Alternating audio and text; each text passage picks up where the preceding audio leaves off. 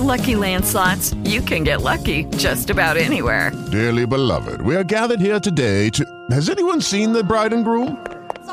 Sorry, we're here. We were getting lucky in the limo and we lost track of time. No, Lucky Land Casino, with cash prizes that add up quicker than a guest registry. In that case, I pronounce you lucky. Play for free at LuckyLandSlots.com. Daily bonuses are waiting. No purchase necessary. Void where prohibited by law. 18+. Terms and conditions apply. See website for details.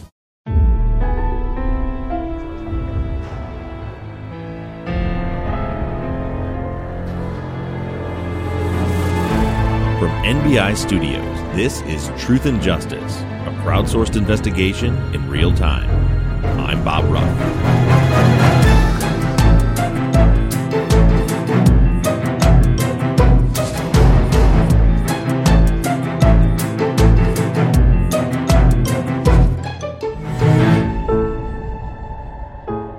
I left off this week's follow-up episode with the promise to do a deep dive into the wallet that was found in Eva's apartment after Catalina's murder.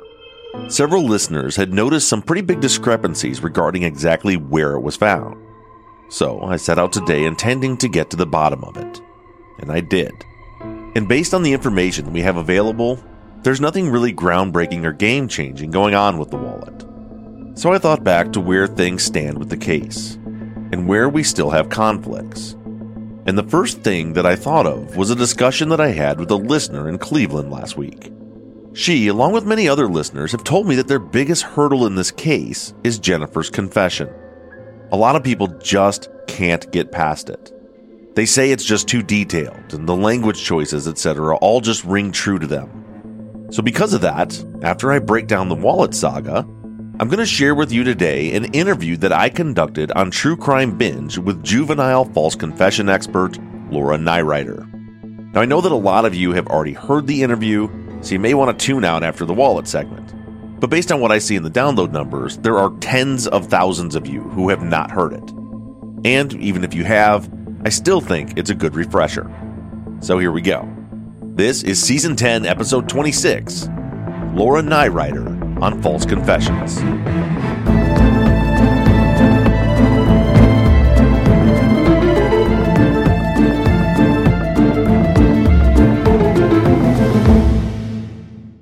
Texas Ranger James Holland is a legendary interrogator. They call him the serial killer whisperer. You can't hide those indications, and that's why yesterday I knew that you did it.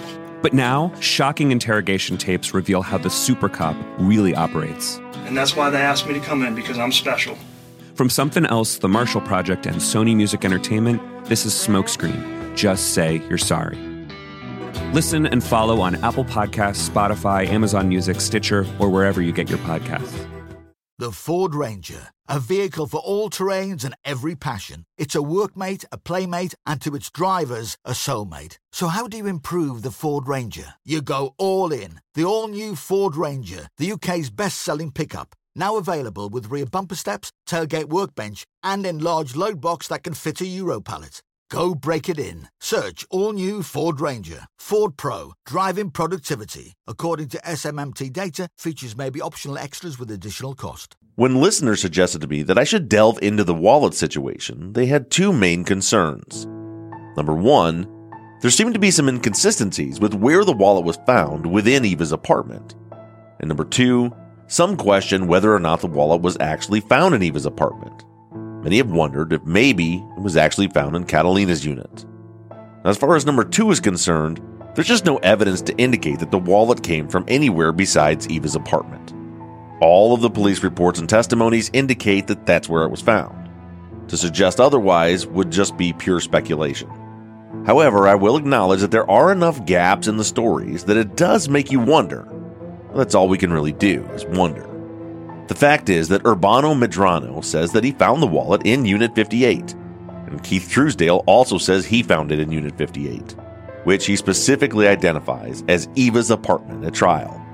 So there's no question about which apartment he was talking about. In order for it to have been found anywhere else, Keith would have to be lying, and we have no reason to believe that he would lie at all, much less under oath. As far as where the wallet was found in the apartment, that confusion comes from Officer Cobb's report on the incident.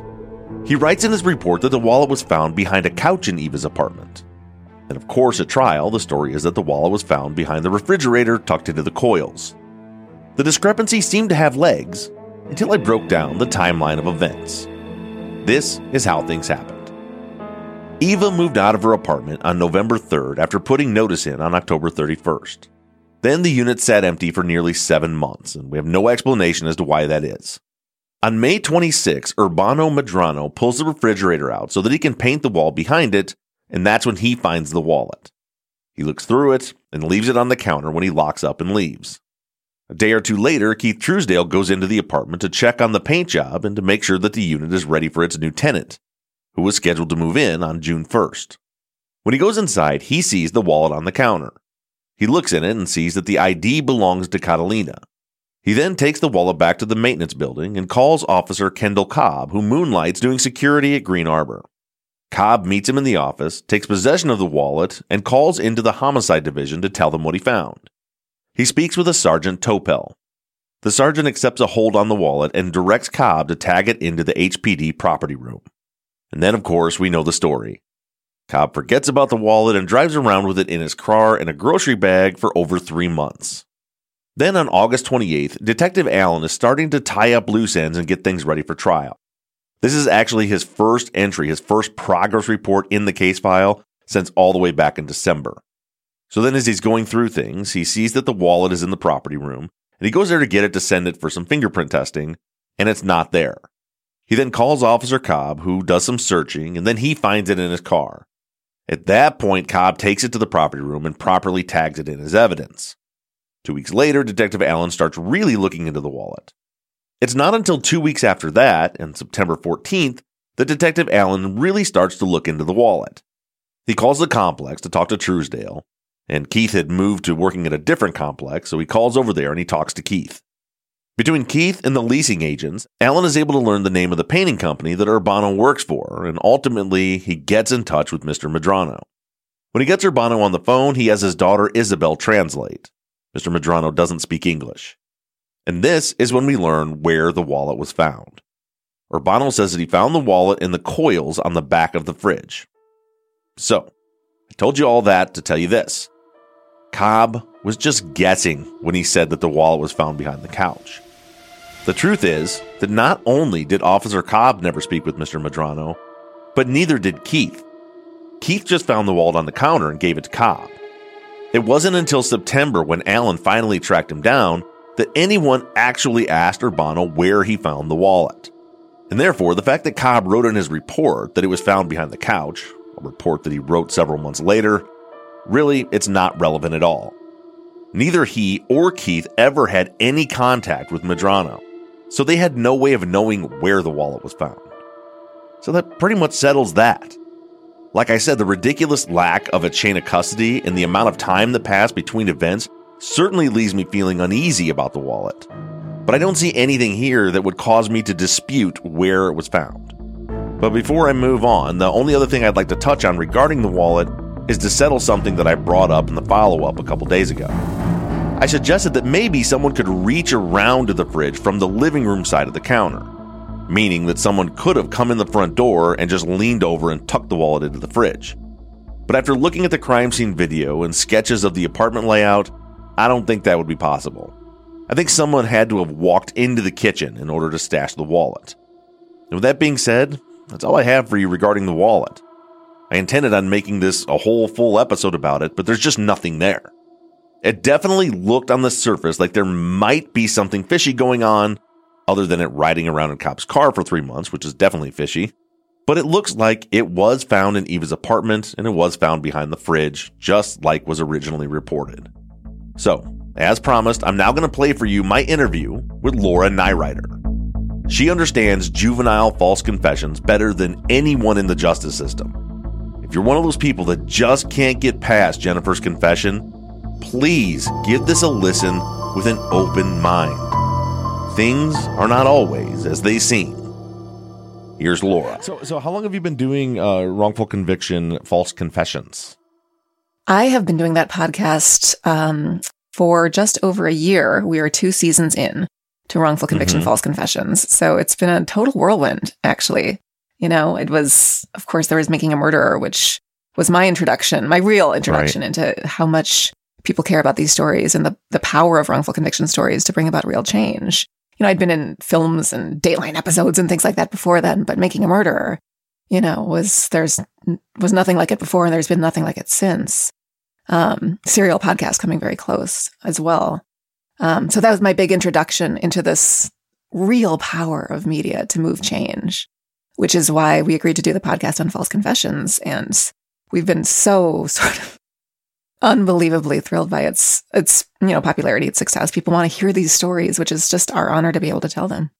One thing I want to make sure that our listeners can find your podcast. We were emailing a little bit before we got on the air, because I've listened to episodes, like when people put up that Laura's got this episode out about these different cases. But when I went to the Apple Podcast feed, it was a little confusing finding. So can you explain where people find your podcast to begin with? Yes, thank you for asking that. It is a little bit hard to find, which is frustrating, but people do find it, which is great. Wrongful Conviction False Confessions shares a feed with other shows about wrongful conviction that all sort of fly under the wrongful conviction banner. So if people go onto Apple Podcasts or wherever you get your podcasts, as we say, go look up Wrongful Conviction and you will find a feed that is home to several different shows. You'll find our show, Wrongful Conviction False Confessions. You will find Wrongful Conviction Junk Science, hosted by my friend Josh Dubin, which is about forensic science and its failures in these cases. And you'll find Wrongful Conviction with Jason Flom, which is a series of interviews with people who've been exonerated. Right. So that was the big one. So if you're looking for Wrongful Conviction False Confessions, it's not a standalone your own feed. So just look up the Wrongful Conviction feed, and you can find your show, Josh's show, and Jason's show all in that feed. That's right. I think we're going to be spinning off our own feed here shortly. But in the meantime, just go dig through the Wrongful Conviction feed and you'll find us. Yeah. And it's such a great feed because all three of those shows are so. I just had Jason on a few weeks ago. I'm going to try to hook up with Josh sometime soon for the Junk Science one. But being doing my other show is Truth and Justice, working all on wrongful convictions, I'm just fascinated with everything that you guys are doing. Yeah, it's kind of a fun little medley of a feed. So yeah. Yeah. And what you do in particular is one of the most fascinating things to me. As I'm really into, I got connected with Jim Clemente like 6 years ago, working on profiling and statement analysis. That he kind of started off consulting with me, and then he kind of started mentoring me, and it just really that's where a lot of my focus goes, is into doing statement analysis and analyzing confessions and false confessions in particular. And so I'm really fascinated with the work that you do on that. So my first introduction to you was on Making a Murderer with Kathleen Zellner. Have you always worked with Kathleen? Was that just for that particular case, or how did you get into this media space? Yeah, that's a great question. And to be clear, with the Making a Murderer case, right, I represent Brendan Dassey along with my colleague Steve Drizzen, who also co-hosts the False Confession podcast with me. We've represented Brendan for 13 years or so now, ever since he was convicted, coming within about 12 hours of getting out a few years ago before we were blocked by the federal court system.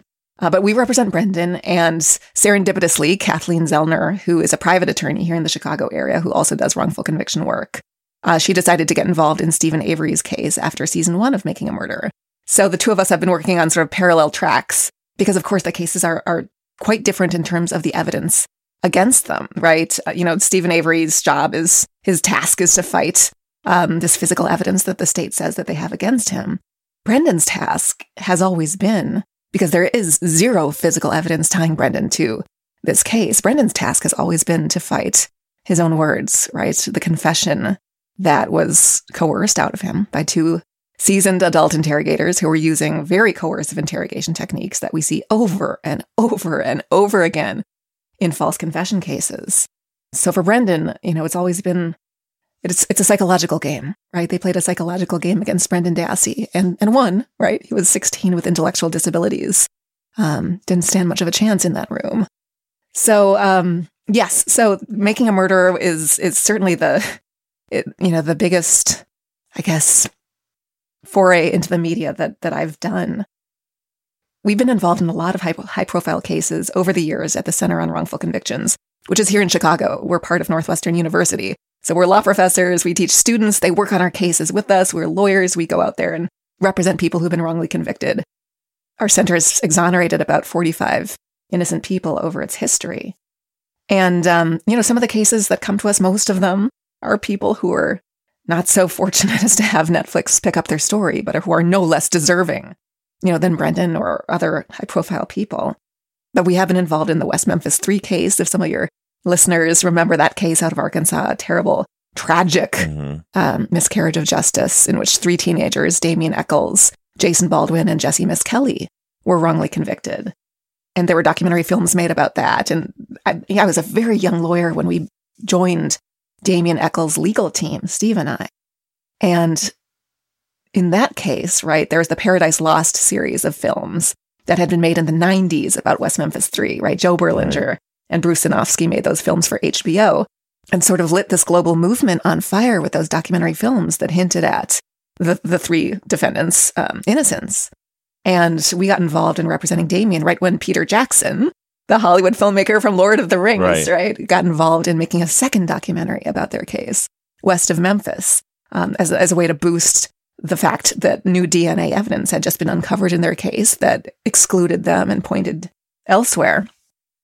And so that case was a sort of a crash course for me in the power of telling these stories and what can be accomplished. I've no doubt in my mind that it was part of why they got released, why the West Memphis 3 got released, was the power of these films and the engagement with people who really care about these issues, or maybe they don't know they care about these issues until they see it on TV or they watch the film.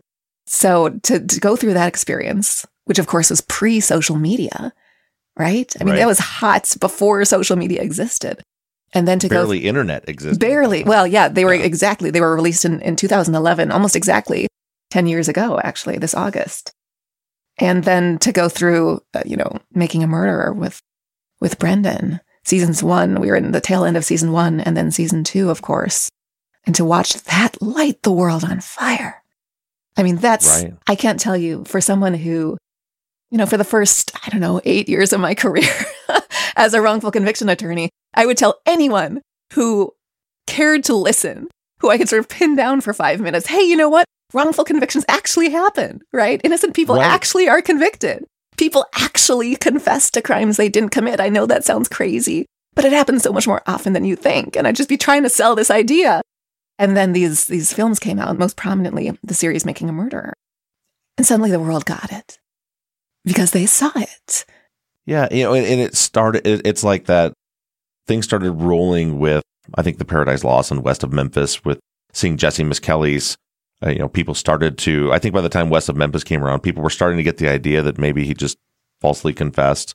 And then, Serial came out, and that got the podcast, lit kicked up off the podcast industry. It's interesting to me how so many of these cases sort of built industries, right? Serial kicked off the podcast industry in a big way, right? The Adnan Syed case, Making a Murderer kicked off the Netflix documentary series, The Global Side, in a big way. I mean, these stories are like galvanizing industries. Yeah, and the biggest thing is more so than just certainly the attention to the cases that were covered was great, but as you said, I think it opened up people's eyes to the fact that these things really happen, that people are wrongfully convicted, and an even harder leap to get people to take is to understand that people do confess to things that they didn't do.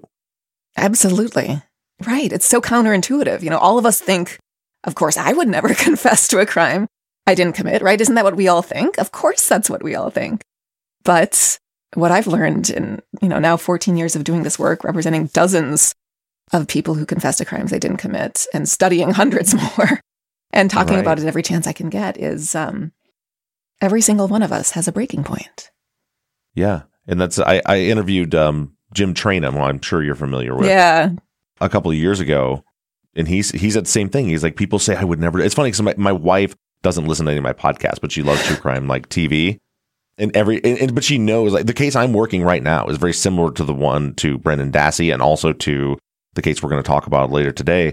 It's a 15-year-old girl who was interrogated by police for 7 hours without a parent, without a lawyer, and was lied to and misled, and ended up, in her case, they didn't record anything. They typed out a confession for her and then had her sign it, and then it sent her away for prison for life. And the physical evidence shows that in my opinion, she's completely innocent. But I do this, I talk about it with my wife, but she'll still, if we're watching a documentary, we just saw something you were on a couple of weeks ago. I don't remember. What other Netflix show have you been on, or other documentaries have you been on? I can't believe I'm drawing a blank. A few of them. I was just on, maybe you saw the ABC 2020 on the Kevin Fox case. I was just on that. I was on CNN about death penalty and wrongful convictions. I don't know. I'd pop up from place to place. It could have been. It was one of the cases I was researching, and I'm like, that's actually the night that I sent you the tweet to set up this interview. Whatever documentary I was watching to research a case, you popped up, and I'm like, oh, that's Laura Nirider. She's the one from Making a Murder. And then I think I heard you say on there that, or they said that you had the podcast too. I'm like, oh, I need to talk to her. Amazing. Yeah. How did you get into, because that is really kind of your specialty, right? Is false confessions. Yes, it's my specialty. I do a lot of work in the sort of general wrongful conviction space, but from day one, false confessions absolutely, disturbed me, fascinated me, sort of obsessed me. Because again, it's not a question of, oops, we did the testing wrong, or, we don't understand the science. It is all psychology. It is all the psychological game of interrogation. How do you turn a person from, of course I wouldn't falsely confess, that doesn't make any sense, into someone who says they committed a murder that they didn't commit, right? What is the psychological mind game of interrogation that is so risky that it can produce, so many false confessions?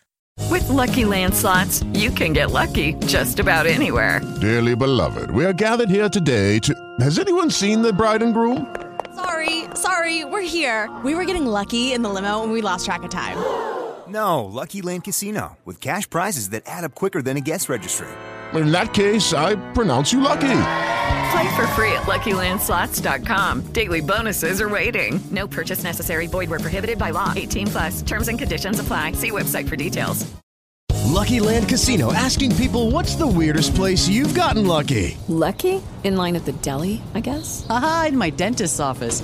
More than once, actually. Do I have to say? Yes, you do. In the car before my kids' PTA meeting. Really? Yes. Excuse me, what's the weirdest place you've gotten lucky? I never win and tell. Well, there you have it. You can get lucky anywhere, playing at LuckyLandSlots.com. Play for free right now. Are you feeling lucky? No purchase necessary. Void where prohibited by law. 18+. Terms and conditions apply. See website for details. It's so interesting, and you probably know this, but so like I was prior to doing this, I was an arson investigator, and I was actually taught the Reid technique. I still have my textbook out in my office out there, and it says on like page 2 of the Reid technique textbook that the interrogation is psychological warfare. Yeah. So everybody should go out and buy the Reid technique textbook, right? It's called Criminal Interrogations and Confessions. And I think they're on their 4th edition now. Is that right? I'm not sure. But it's a fascinating read, right? Because it explains exactly these interrogation techniques, which are really old. So here's a fun fact about the Reid technique of interrogation, which is very similar to the technique that was used on Brendan Dassey that people saw in Making a Murderer, and which, many people have criticized as associated with false confessions. So it was actually developed, the Reid technique and the underlying principles, the sort of psychological tricks, were invented in the 1940s in Chicago at Northwestern University, which is where I now teach and work, right? By a professor named Fred Inbow. So back before a psychological interrogation was developed, people were interrogated using physical abuse, right? That's where we get the term the 3rd degree, right? They were like, hung outside windows until they confessed or beaten up until they confessed. That was just standard practice. And then in the 1940s, Fred Inbow and the Reid technique come along, and at the time it's progressive, it's enlightened. Hey, let's stop beating people. Let's just use these psychological tricks instead to get confessions. And at the time it was great news. But we're still using these techniques from the 1940s, even though now, of course, we have DNA evidence, and we're proving these confessions false at a rate much higher than anyone ever expected, and under circumstances that are much different than anybody ever expected. It doesn't take physical abuse to coerce a false confession. It takes lies. It takes manipulation. It takes deceit, psychological warfare. That's what it takes. Right. And what's amazing is when this technique was first developed, that you can see, okay, here's something, and look, we're getting confessions. It's working.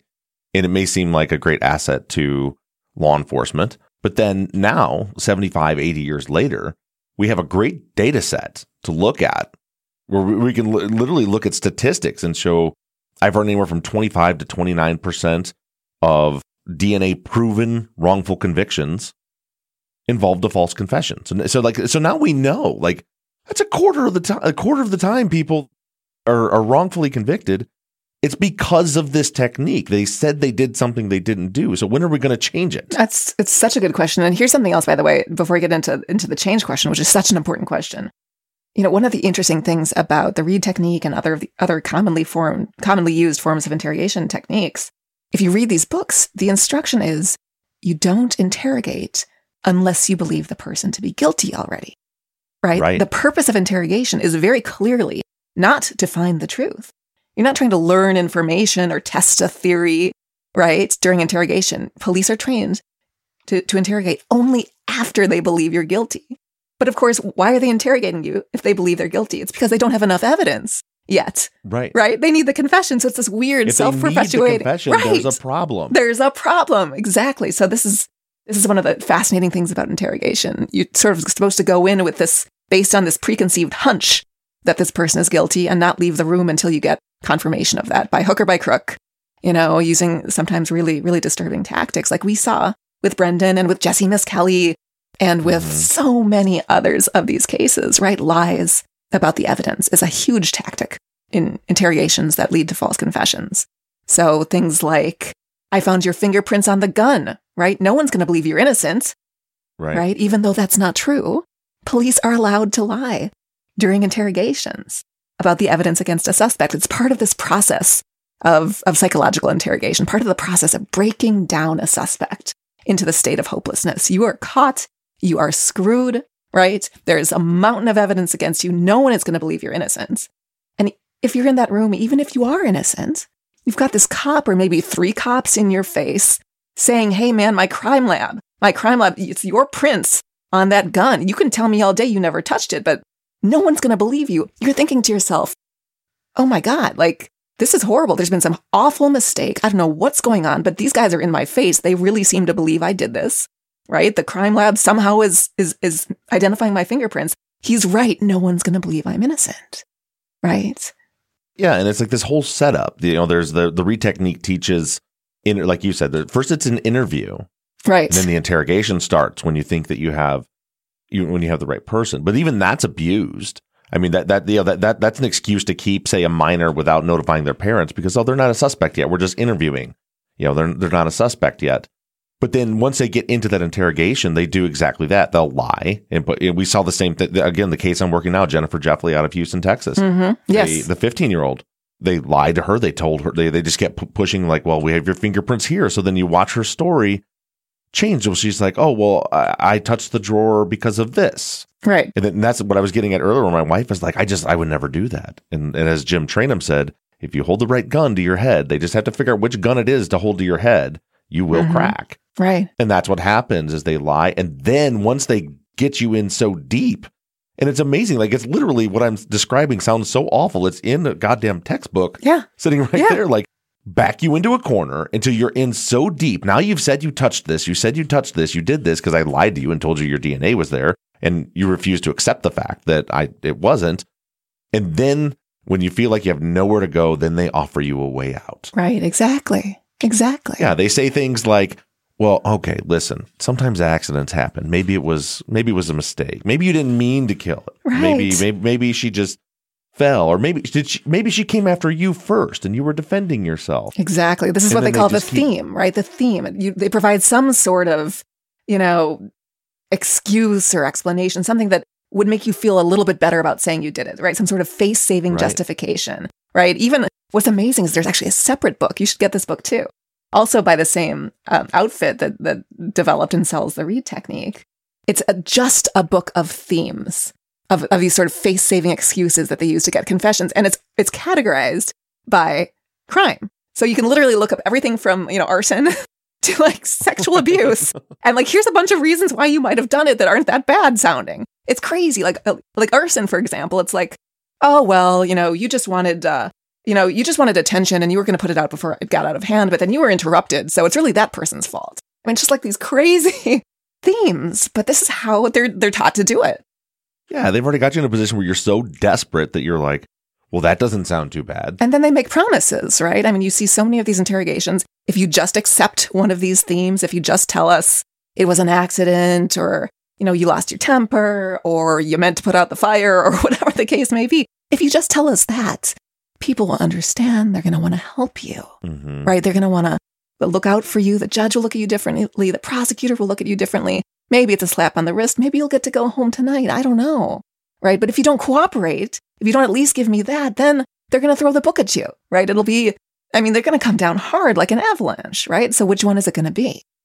Right. And then they get you to accept the theme, which you think sounds like is less incriminating, maybe going to be less punishment, but you don't realize that they're just gaining ground on you. They're just they're pulling a little bit. Yeah. It's like, first I'm going to get you to, by lying to you about the evidence, I'm going to get you to admit you were there when you really weren't there. And now that I've got you inside, now you're trapped inside. And now I'm going to get you to admit that, well, you killed them, but it was an accident. And now you've killed them. And at that point, you have nowhere left to go. Yeah, there's no good way to have killed someone. Exactly. Yeah. Right. But you don't know. They convince you. But they tell you differently. It's all based on deceit and manipulation, right? What's interesting is these techniques, back in the day when they were invented, were based on door-to-door, high-pressure sales techniques, right? Really? Yeah. I mean, it's absolutely fascinating. The same techniques that are like, hey, I'm selling you, I don't know, a set of knives or whatever. And, this deal is going to go away. It's going to expire right now. This is your last chance. Right now you've got to do this deal. Otherwise your life is going to be terrible in X way because you didn't buy the set of knives, but it's going to be so much better. Here's all the different great things these knives can do for you, but you have to buy them now. You see that same technique in interrogations, right? All the time officers are trained to come in and say, look, if you just accept one of these themes, if you just say it was an accident, I can go tell my supervisor that, but he's leaving in an hour. Right? This is it, man. I'm not coming back in this room. This is your chance. Now. It's just like being sold a bill of goods, except the bill of goods that you're being sold is your life. All right. Behind bars. Sure. Yeah. And that was, and the lies, like I keep going back to Jennifer's case because it's the one I'm engrossed in right now. While she was sitting there having her confession typed up, her mother calls. She talks to her mom on the phone, and the detective tells both Jennifer and her mom, as soon as we're done with this statement, you can go home. Yeah. And her mom saying, I want to come down there. No need. We're about to bring her home, as he's typing a confession. That's heartbreaking. Yeah. And the theme they used with her was, well, I was just a lookout during a robbery and they killed her. And she names two imaginary people that killed Catalina Palomino, and thinks that, okay, I'm going home now. I told them who did it. And then she gets locked up literally for the rest of her life because of the aiding and abetting laws. Now she is confessed to murder without even realizing she confessed to murder because they told her she could go home. Yeah, it's just such a common set of facts. It's heartbreaking. And that's a good example of something you see, especially with kids when they're being interrogated, is the way that police officers will actually try to use a parent against their own child, which, I'm a mom. That's reprehensible. It doesn't take a lawyer, again, to explain why that's so wrong. You see police using the same techniques on the parent as on the child. And the parent comes to believe that the child needs to confess because the parent's being told that Jennifer or whoever will get to go home if they just cooperate. And so those are some of the hardest cases to see. That's why, by the way, when we push for reform around the country, because it's a big part of what we do at the Center on Wrongful Convictions, learn from these cases, try to pass laws, work to change policies so that this happens less often, at least. We're very proud that after Making a Murderer, 2 states passed laws. The first 2 states in the country passed laws requiring lawyers for kids inside the interrogation room, right? California, kids 18 and under, get a lawyer, right? Have to have a lawyer. Parent too, that's great. That's great. But you need a lawyer as well. Someone to help navigate the system, someone who will be able to push back against these tactics in a way that, just a layperson might not be able to. In Illinois, it's kids under age 15 for certain offenses. So these are very beginning laws, but people are starting to wake up to this problem. Another amazing development that just happened about 10 days ago is Illinois became the first state in U.S. history to pass a law that bans police from lying in the interrogation room to kids. It's absolutely phenomenal, passed with bipartisan support. There's only a single vote against it in both chambers of the Illinois legislature. It's incredible stuff. Well, it's amazing. That's the next thing on my list was to talk about, was because it didn't just happen. You were a big part of how that happened. Can you explain that process? Because it's actually, we were going to do this interview a week ago, but you were grinding the midnight oils, getting this thing pushed through. Yeah, that was all of our Memorial Day weekend because, of course, that's when the legislature chooses to meet, right? I don't know. Right. So myself and a number of colleagues around the country, Rebecca Brown from the Innocence Project, Lauren Caseberg from the Illinois Innocence Project, Michelle Mbekhiani-Wiley from the Cook County State's Attorney's Office, all these incredible humans were working on that bill. But yeah, we consulted on that bill with the incredible lawmakers who sponsored it, helped consult around the language, suggested language based on our experience and expertise on false confession cases. And yeah, we did what we could do to make sure that the lawmakers, when they were considering this bill, heard from people who themselves had falsely confessed, who themselves had been lied to and spent, years and years and years in prison based on this flawed technique.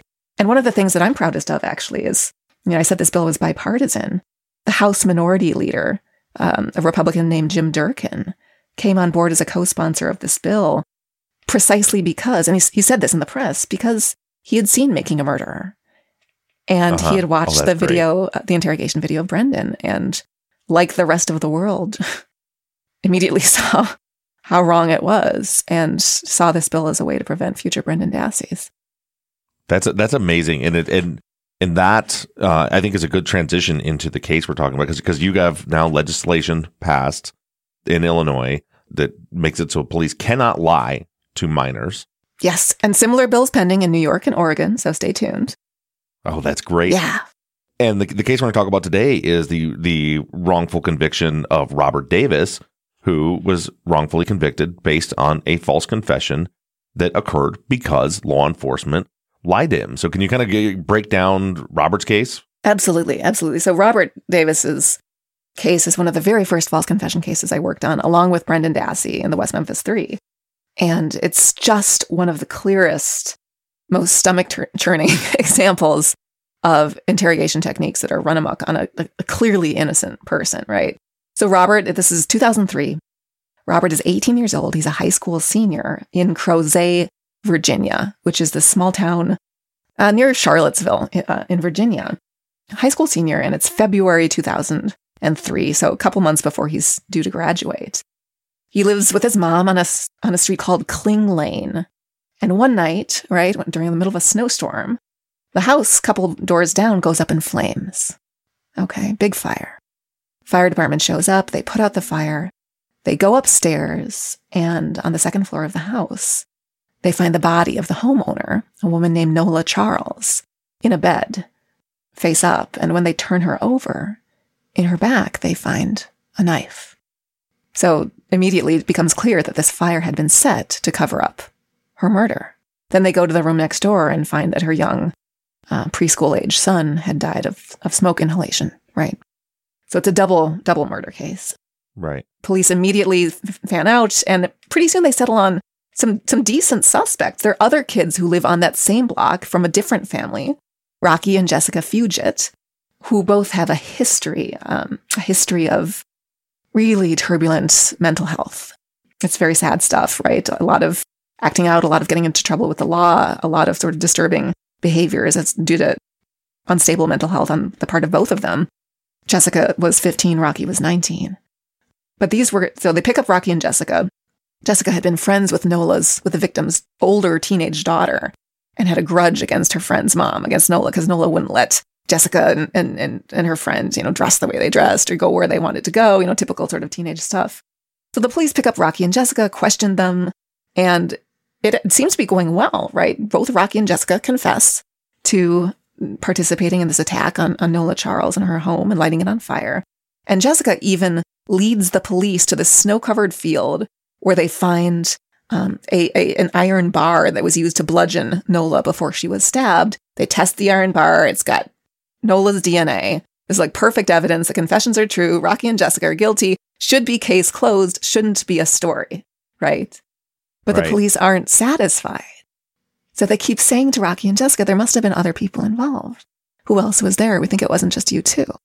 And Rocky and Jessica both rattle off the names of a bunch of kids from their high school that they didn't get along with, right? And the police go down this list of names one by one. Every one of these kids has got a great alibi, except the last name, which is Robert Davis, right? Robert was 18, lives at home with his mom. That night, his mom was out. He was at home asleep by himself. Not a great alibi, right? So the police bring in Robert Davis for questioning, believing him to be Rocky and Jessica's accomplice. And this whole thing, the whole interrogation is caught on tape. He's brought in completely unawares, right? Just after midnight on February 22nd, 2003, into the police station, thrown into an interrogation room. You know, Robert's a big guy. He's a tall guy, but he's thrown into the corner. And these police officers come in and he's questioned for about the next 6 hours, from midnight until about 6 in the morning, approximately. And, you know, the interrogation that follows is one of the most coercive I've ever seen, right? Robert starts out just like any of us, right? He's not mentally limited, like Jesse Miskelly or Brendan. He starts out just like what any of us would do, right? What are you talking about, man? I would never do this. I couldn't hurt a fly. This is insane. How can I prove this to you? Right? Can I take a polygraph? What can I do? What can I do? Right? But the officers shut him down, and they shut him down with lies. It's exactly what we talked about, Bob, these techniques. They say to him, you know, Robert, you know, people shed skin cells wherever they go. And we found your skin cells, your DNA at the scene, which is a complete lie. This house went up in smoke. There was no physical evidence recovered from that house at all. Right. But that's what they say to him. And you can see on this video, this big 18-year-old guy is shook. You know, he is scared, right? You can see this like panic radiating off him. Like, what are they talking about? But Jesus, they really think I did this, you know? And this goes on. And they say to him, Robert, this is all on tape, right? They say to him, Robert, look, here's the thing. If you don't confess, you're going to get the ultimate punishment. And this is Virginia, right? So what does that mean? Right. That's the death penalty. Death penalty. Exactly. He's 18. He's eligible. With Lucky Land Slots, you can get lucky just about anywhere. Dearly beloved, we are gathered here today to... Has anyone seen the bride and groom? Sorry, we're here. We were getting lucky in the limo and we lost track of time. No, Lucky Land Casino, with cash prizes that add up quicker than a guest registry. In that case, I pronounce you lucky. Play for free at LuckyLandSlots.com. Daily bonuses are waiting. No purchase necessary. Void where prohibited by law. 18+. Terms and conditions apply. See website for details. I wanted to ask you about that because maybe I have a misconception about that, but I was under the impression that there were Supreme Court rulings that made it so you couldn't threaten someone with the death penalty. Am I just wrong about that, or how did they get around that? Wrong about that. No such ruling. So they can absolutely just threaten you with the death penalty if you don't confess. Yeah, what exactly? Well, we can talk about the law. The law is extremely unclear when it comes to what police officers are allowed to do and not allowed to do. So some judges, if you see that, will throw out the confession. Other judges won't. Right? So it depends on what's going on in your jurisdiction, what your local judges' opinions are, which is part of the problem. There's like no guidelines in this space, no real guidelines in the law to guard against false confessions. Well, and the laws seem to have very little teeth. We went through that in Jennifer's case, where there is a law in Texas that says that once a juvenile is in custody and a suspect, then the police have to notify their parents. Yes. And in her case, they never did. In fact, her mom called at that time and they told her, oh, no, she's going to be home soon, so don't worry about it. Didn't tell her that she was in custody, didn't tell her that she was confessing to a crime, which 100% broke the law. But the law has no teeth because there's like another paragraph of the law that says, but this cannot be used to exclude a confession from evidence. So, like, who cares? So what are we doing here, right? Exactly. It's complete. That's so classic. That is so classic, right? And what's interesting, by the way, about that is only about 13 states in the country have any requirement whatsoever that police even attempt to call someone's parent before questioning a kid. Only 13 states. And that's it was shocking to me because when I first took Jennifer's case, my first thought was, this is illegal. You can't interrogate a 15-year-old without their parents. And then I found out, nope, that's not the case. They absolutely can, and they do it all the time. It's amazing to me. It's awful that that the system exists in such a way that I've had to teach my 10-year-old son that if any police ever ask you about anything, you only tell them, I want a lawyer and I want my dad, and you don't say another word. That is it. Even if they tell you, we just need you to help, do not talk to them. And it's pretty sad that I have to teach my 10-year-old that. It's a totally sad state of affairs. I feel the same way. You know, we have a letter on file at our kids' school saying if the police show up and want to talk to our children, we do not consent to it. We represent, you know, I'm fortunate enough to be able to say I represent my children, right? They're lawyered up. Yeah. It's on file, right? So, you know, hopefully someone will look in that file. But of course, we teach our kids to say the same thing. And it is a sad state of affairs. Mm-hmm. But I didn't mean to derail you. So getting back to Robert's case, they get him in there and they start lying to him. Yeah, they get in there, right? They tell him they've got his DNA at the scene and that he's staring at the death penalty, the ultimate punishment, unless he confesses, in which case they say maybe it'll be 3 to 5 years, right? I mean, like, that's not a hard choice. If you believe that the police believe that they've got your DNA at a double murder scene, I mean, it's an agonizing choice to confess, but it's not a real choice, right? Can you speak a little bit to that psychology? Because it's so hard for people to understand, in some way to help people understand how people can be manipulated in that way. For example, to say, we have your DNA on the scene when someone 100% knows that they weren't at the scene. Because that's what I get all the time. It's like, well, if they know they weren't, there's no way they would admit to it because they know they're lying. Well, but they do. And how does that happen? So in some cases, they don't know that they're lying. I can talk about a different example of that. But, you know, in Robert's case, of course, he knew that he had never been to Nola Charles's house. Of course, he knew he'd never touched any murder weapon, you know, to his knowledge associated with her. But what happens to people in that space, it's, you know, you start thinking to yourself, my God, could maybe the killer took something from my house and used it to kill her. I don't know. Like, is that possible? So you start sort of guessing because you don't know, of course, that the police are allowed to lie. No one knows that. So you start imagining, how could this possibly be? Because you think they have no reason to lie. So that can happen. Or you can say to yourself, well, I know I wasn't at Nola Charles's house. I know I never touched anything involved with her murder. But what I think doesn't count. What the police think counts. Right? And what the prosecutors think counts when we're talking about criminal charges being brought against you. And if you were told for hours and hours and hours that there is rock solid evidence against you, that I have 3 witnesses in the room next door who picked you out of a lineup, that I have your DNA evidence screaming your name as the perpetrator, and you are only making it worse for yourself by sticking to this lie, right? If they say that to you for hours, at a certain point, you're going to say, you know what? This is completely fucked up. But they really believe I did this, and others are going to believe it too. Because apparently there's all this evidence against me. So what can I do to make this better? I think people don't realize how the mental exhaustion that comes in for 6-7 hours of interrogation, and how bad you get beat down, and how bad you just want to get the hell out of there.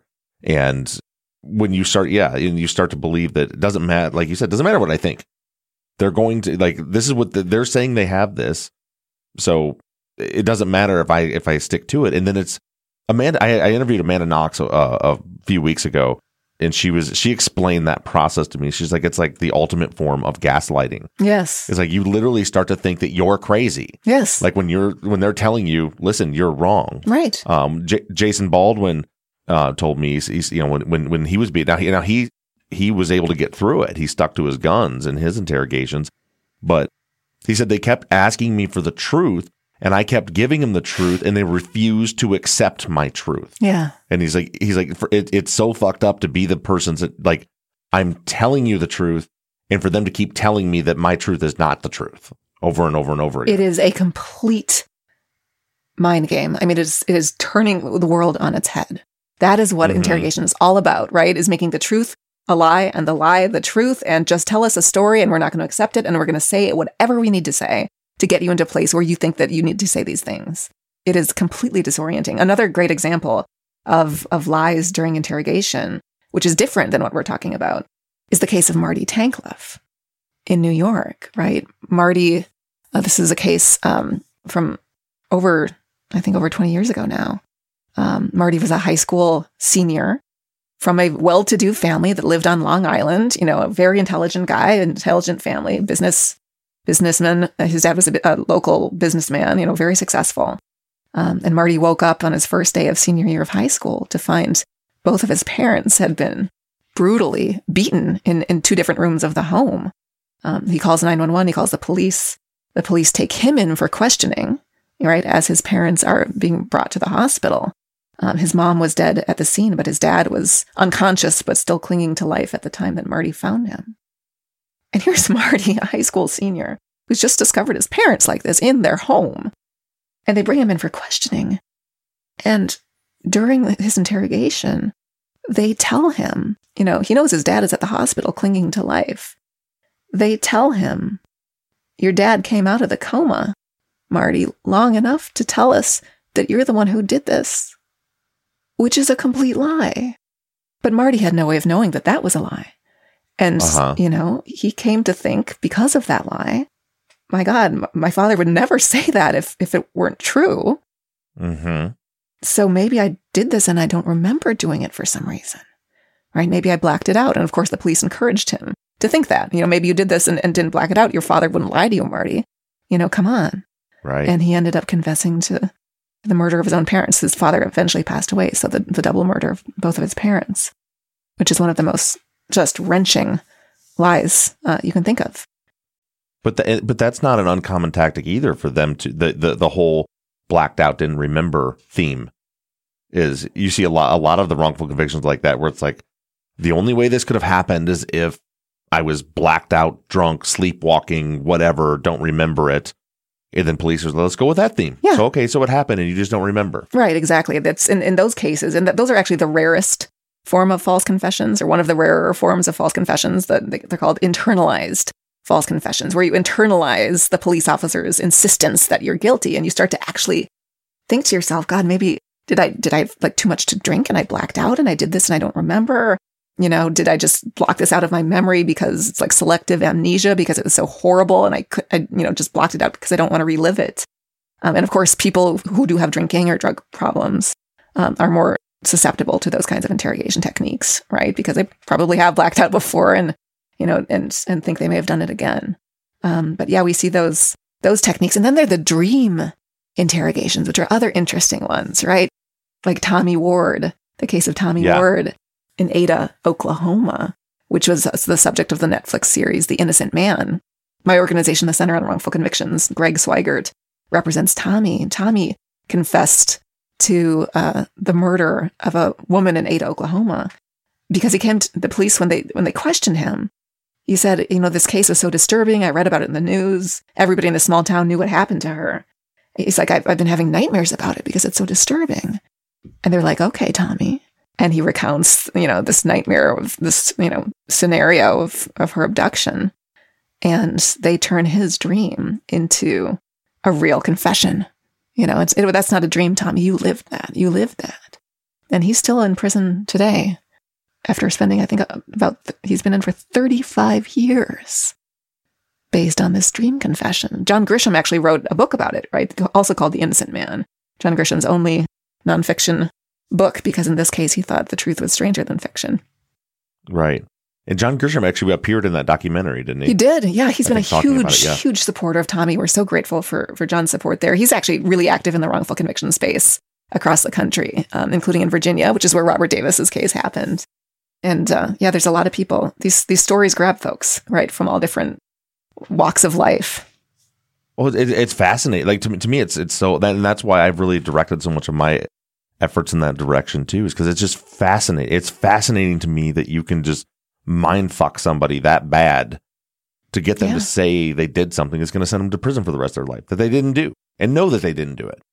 And all they're doing is telling a story. I mean, this is what's so interesting to me too. If you take sort of a step back, right, and think about this phenomenon broadly, when you confess, all you're doing is telling a story about yourself.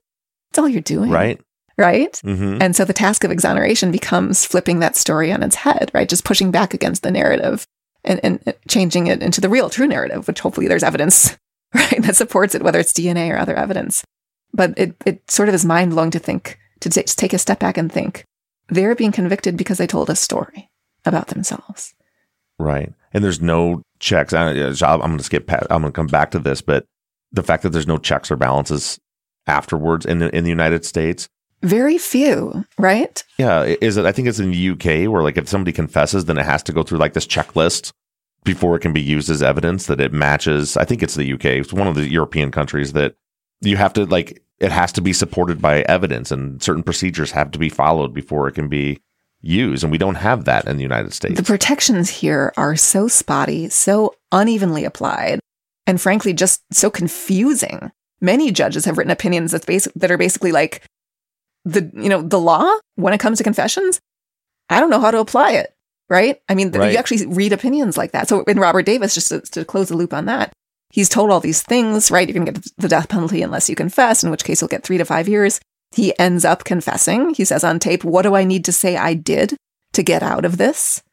Right? They feed him the whole story, right? That he was there with Rocky and Jessica and helped them. He repeats it back. And then it's like 6 a.m. and he looks up after having confessed. And he says, do you think by me telling you all this, it's going to get me home? And they're like, no, Robert, you're under arrest. You'll see a judge on Monday. And he said, then why am I lying to you about all this just so I can go home? Right. And they said, Robert, you're not lying. He says, yes, I am. I am lying full front to your face. I am lying, right? Which just pisses them off. Robert, it's horrible. Robert is put in cuffs. He's walked out of the room, charged based on this confession, right? The judge does not throw it out because the law is so unclear that he didn't think there was a clear reason to throw it out, even though Robert was threatened essentially with death unless he confessed. And after the confession was admitted into evidence, Robert, who was represented by one of the finest lawyers in Virginia and frankly in the country, a wonderful man named Steve Rosenfield, Robert agreed to enter an Alford plea, right? Which is a type of guilty plea in which you say, I'm innocent, but I recognize that the state has evidence against me, so I will plead guilty. Mm-hmm. Robert entered an Alford plea in exchange for a sentence of about 25 years, served 13 of those years before a large team of us were able to convince the governor of the state to pardon Robert. Terry McAuliffe was the one who finally pardoned Robert Davis on the basis of actual innocence, and he was freed from prison. But again, such a sad state of affairs that he's so caught so deep in the system that the only way to get him out is to get outside of the system. Oh, right? exactly. You have to go to the governor. Exactly. Like you can't go through the appeals courts. You can't go. It's just not working. And you have to go outside of the criminal justice system to the governor in order to get. Which, of course, is a crapshoot, right? It's highly political. In that case, thank God Governor McAuliffe was brave enough to do that. But there are plenty of governors who don't have that courage in cases that involve especially murder. And unfortunately, Brendan Dassey is looking at a governor like that right now, Tony Evers in Wisconsin. When we appealed Brendan's case a few years ago, which was in season 2 of Making a Murderer, we won 2 victories, first in the district court and then in the 7th Circuit Court of Appeals, the Federal Court of Appeals, both of which looked at this confession and the tape and listened to it all and said, yeah, this thing is false. This thing is coerced. And this person, Brendan, young man, then poses no danger to society. I'm ordering his immediate release, absolutely saw it right. And then we were, again, as I said, poised within about 12 hours of getting him out. And then the state pulled this very rare legal maneuver, asking the 7th Circuit Court of Appeals to throw out our appeals victory and redo the appeal in front of a larger group of judges, not just the normal 3 that you get, but that they wanted to do it in front of a group of 7 judges. This kind of request is very rare. It's granted in 1 out of every 680 cases. And it was granted in Brendan's case. So we re-argued the appeal and lost by a single vote, 4-3. And the rationale, part of the rationale in that opinion, which you can look up online and read, is, look, the law is so unclear when it comes to confessions that we can't clearly say that what was done here was illegal, right? I mean, we'll talk about a classic example of the court system failing a human being, Brendan, failing justice, failing common sense, maddening. And we took that opinion to Governor Evers. The opinion calls Brendan's case a profound miscarriage of justice. It is the kind of situation where a governor needs to step in. Somebody outside this system that is broken needs to step in and do the right thing. And so far, Governor Evers has not done the right thing. He has declined so far to pardon Brendan Dassey, which is a disappointment. He used to be a teacher, an educator, Governor Evers, before he became the governor. Before this office, he was the head of the State Board of Education. So he has worked with special education students like Brendan, right? He knows kids and their vulnerabilities and their suggestibility. And he so far has turned away from Brendan, which is a real disappointment. It's so sad. And one of the reasons I just respect wrongful conviction attorneys like you so much is, like you said, it's such a disappointment, but like your job is full of disappointments. The system is so broken that, it's so hard. Even a case like that seems so obvious. I don't really have an opinion on Steve Avery. I have a very strong opinion on Brendan Dassey. It's very clear to me that his confession was false. He absolutely needed, I think anybody looking at it objectively can see that. And still you're fighting. It happened with, these legal loopholes, like you mentioned, like Adnan Syed. His conviction's overturned on solid evidence. They appeal it to the next level. It's upheld. He's good to go. 2 years later, the higher court then overturns that ruling, not because, it was based on the cell phone evidence, not because the evidence was incorrect, not because they think that he's guilty and a mistake was made, but because it was a time-barred argument and it was too late for him to, even though the argument was a winning argument, it was too late for him to make that argument. And so they send it right back and he's right back where he started. These are the kind of technicalities, you just grab your pillow and scream into it. It just... You have to do that every day. It's just so wrong. So to be fair, that's the thing about these cases, right? The system is so not designed to admit error.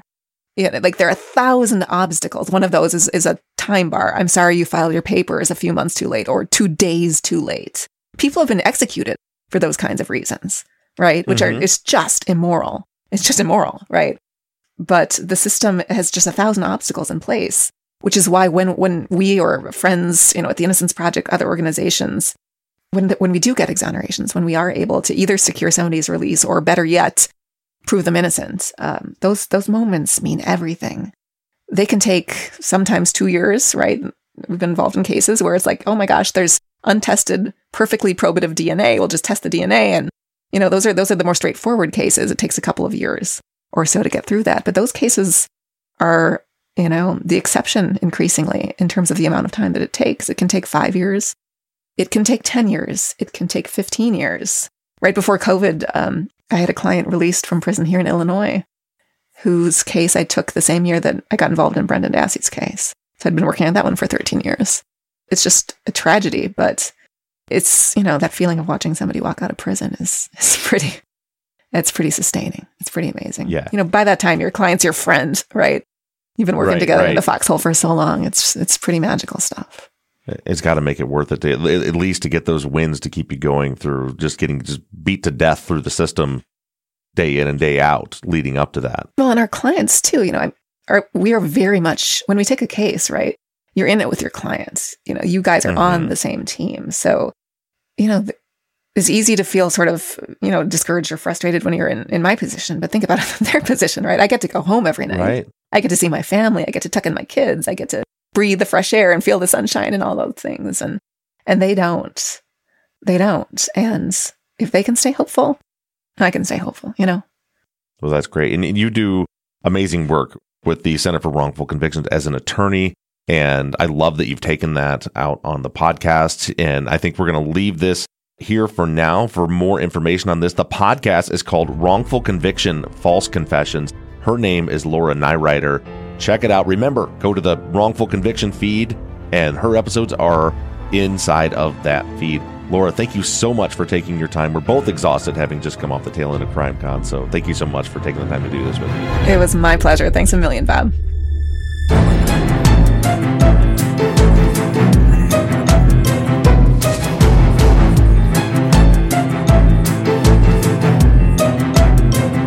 Truth and Justice is an NBI Studios production and is distributed by Wondery. produced and edited by Mike Bussing, and sound engineered by Shane Yoder. All music for the show is created, composed, and scored by PutThemInASong.com, who also mixed and mastered this episode. All of our font across all of our logos and banners were created by Tate Krupa of Red Swan Graphic Design. You can find more of Tate's work on Etsy. Thank you to Katie Ross of CreatedInTandem.com for designing, creating, managing, and maintaining our website, TruthAndJusticePod.com, where you can view all photos and documents discussed in every episode. And a big thank you to our transcription team: Pamela Westby, Kathy McElhaney, Charlena White, Kaywood Yomnick, Ginger Fiola, Edith Swanneck, Lindsay Pease, Erica Cantor, and Jen Reese Incandela. And as always, thank you to all of you for all of your engagement and support. If you like the show and you'd like to support us, you can do so in a number of ways. To financially support the show, you can go to patreon.com/truthandjustice. On the Patreon page, you can pledge as little as $3 a month, and we also have reward levels. For just $5 a month, you get access to ad-free versions of all of our episodes and behind-the-scenes videos of the creation of our Friday follow-up episodes that always include 10 to 30 minutes of pre-show bonus chat. Other reward levels include t-shirts, hats, and even the opportunity to co-host one of our Friday follow-up episodes. To become a patron, just go to patreon.com/truthandjustice. You can also help us out by going to iTunes and leaving us a 5-star rating and review. And lastly, you can always support us by supporting the companies that sponsor this program. If you have a new case that you'd like us to consider for future seasons, you can submit your cases on our website, truthandjusticepod.com. Just click on the case submission button and fill out the form. And the most important thing that you can do is to engage in our investigations. You can keep in touch with us through our email at theories@truthandjusticepod.com. You can like our Facebook page or join in on the conversation on the Truth and Justice Podcast fans page. For all of you tweeters, you can connect with us on Twitter at TruthJusticePod. And I personally can be found on social media at BobRuffTruth, and Mike can be found at MurbGaming. MURRBGAMING. Don't forget that we always have our 24/7 voicemail line open for questions, comments, or tips on our cases. That phone number is 269-224-2833. However you do it, stay engaged, stay in touch. But as for now, I'm signing off. I'm Bob Ruff, and this has been Truth and Justice.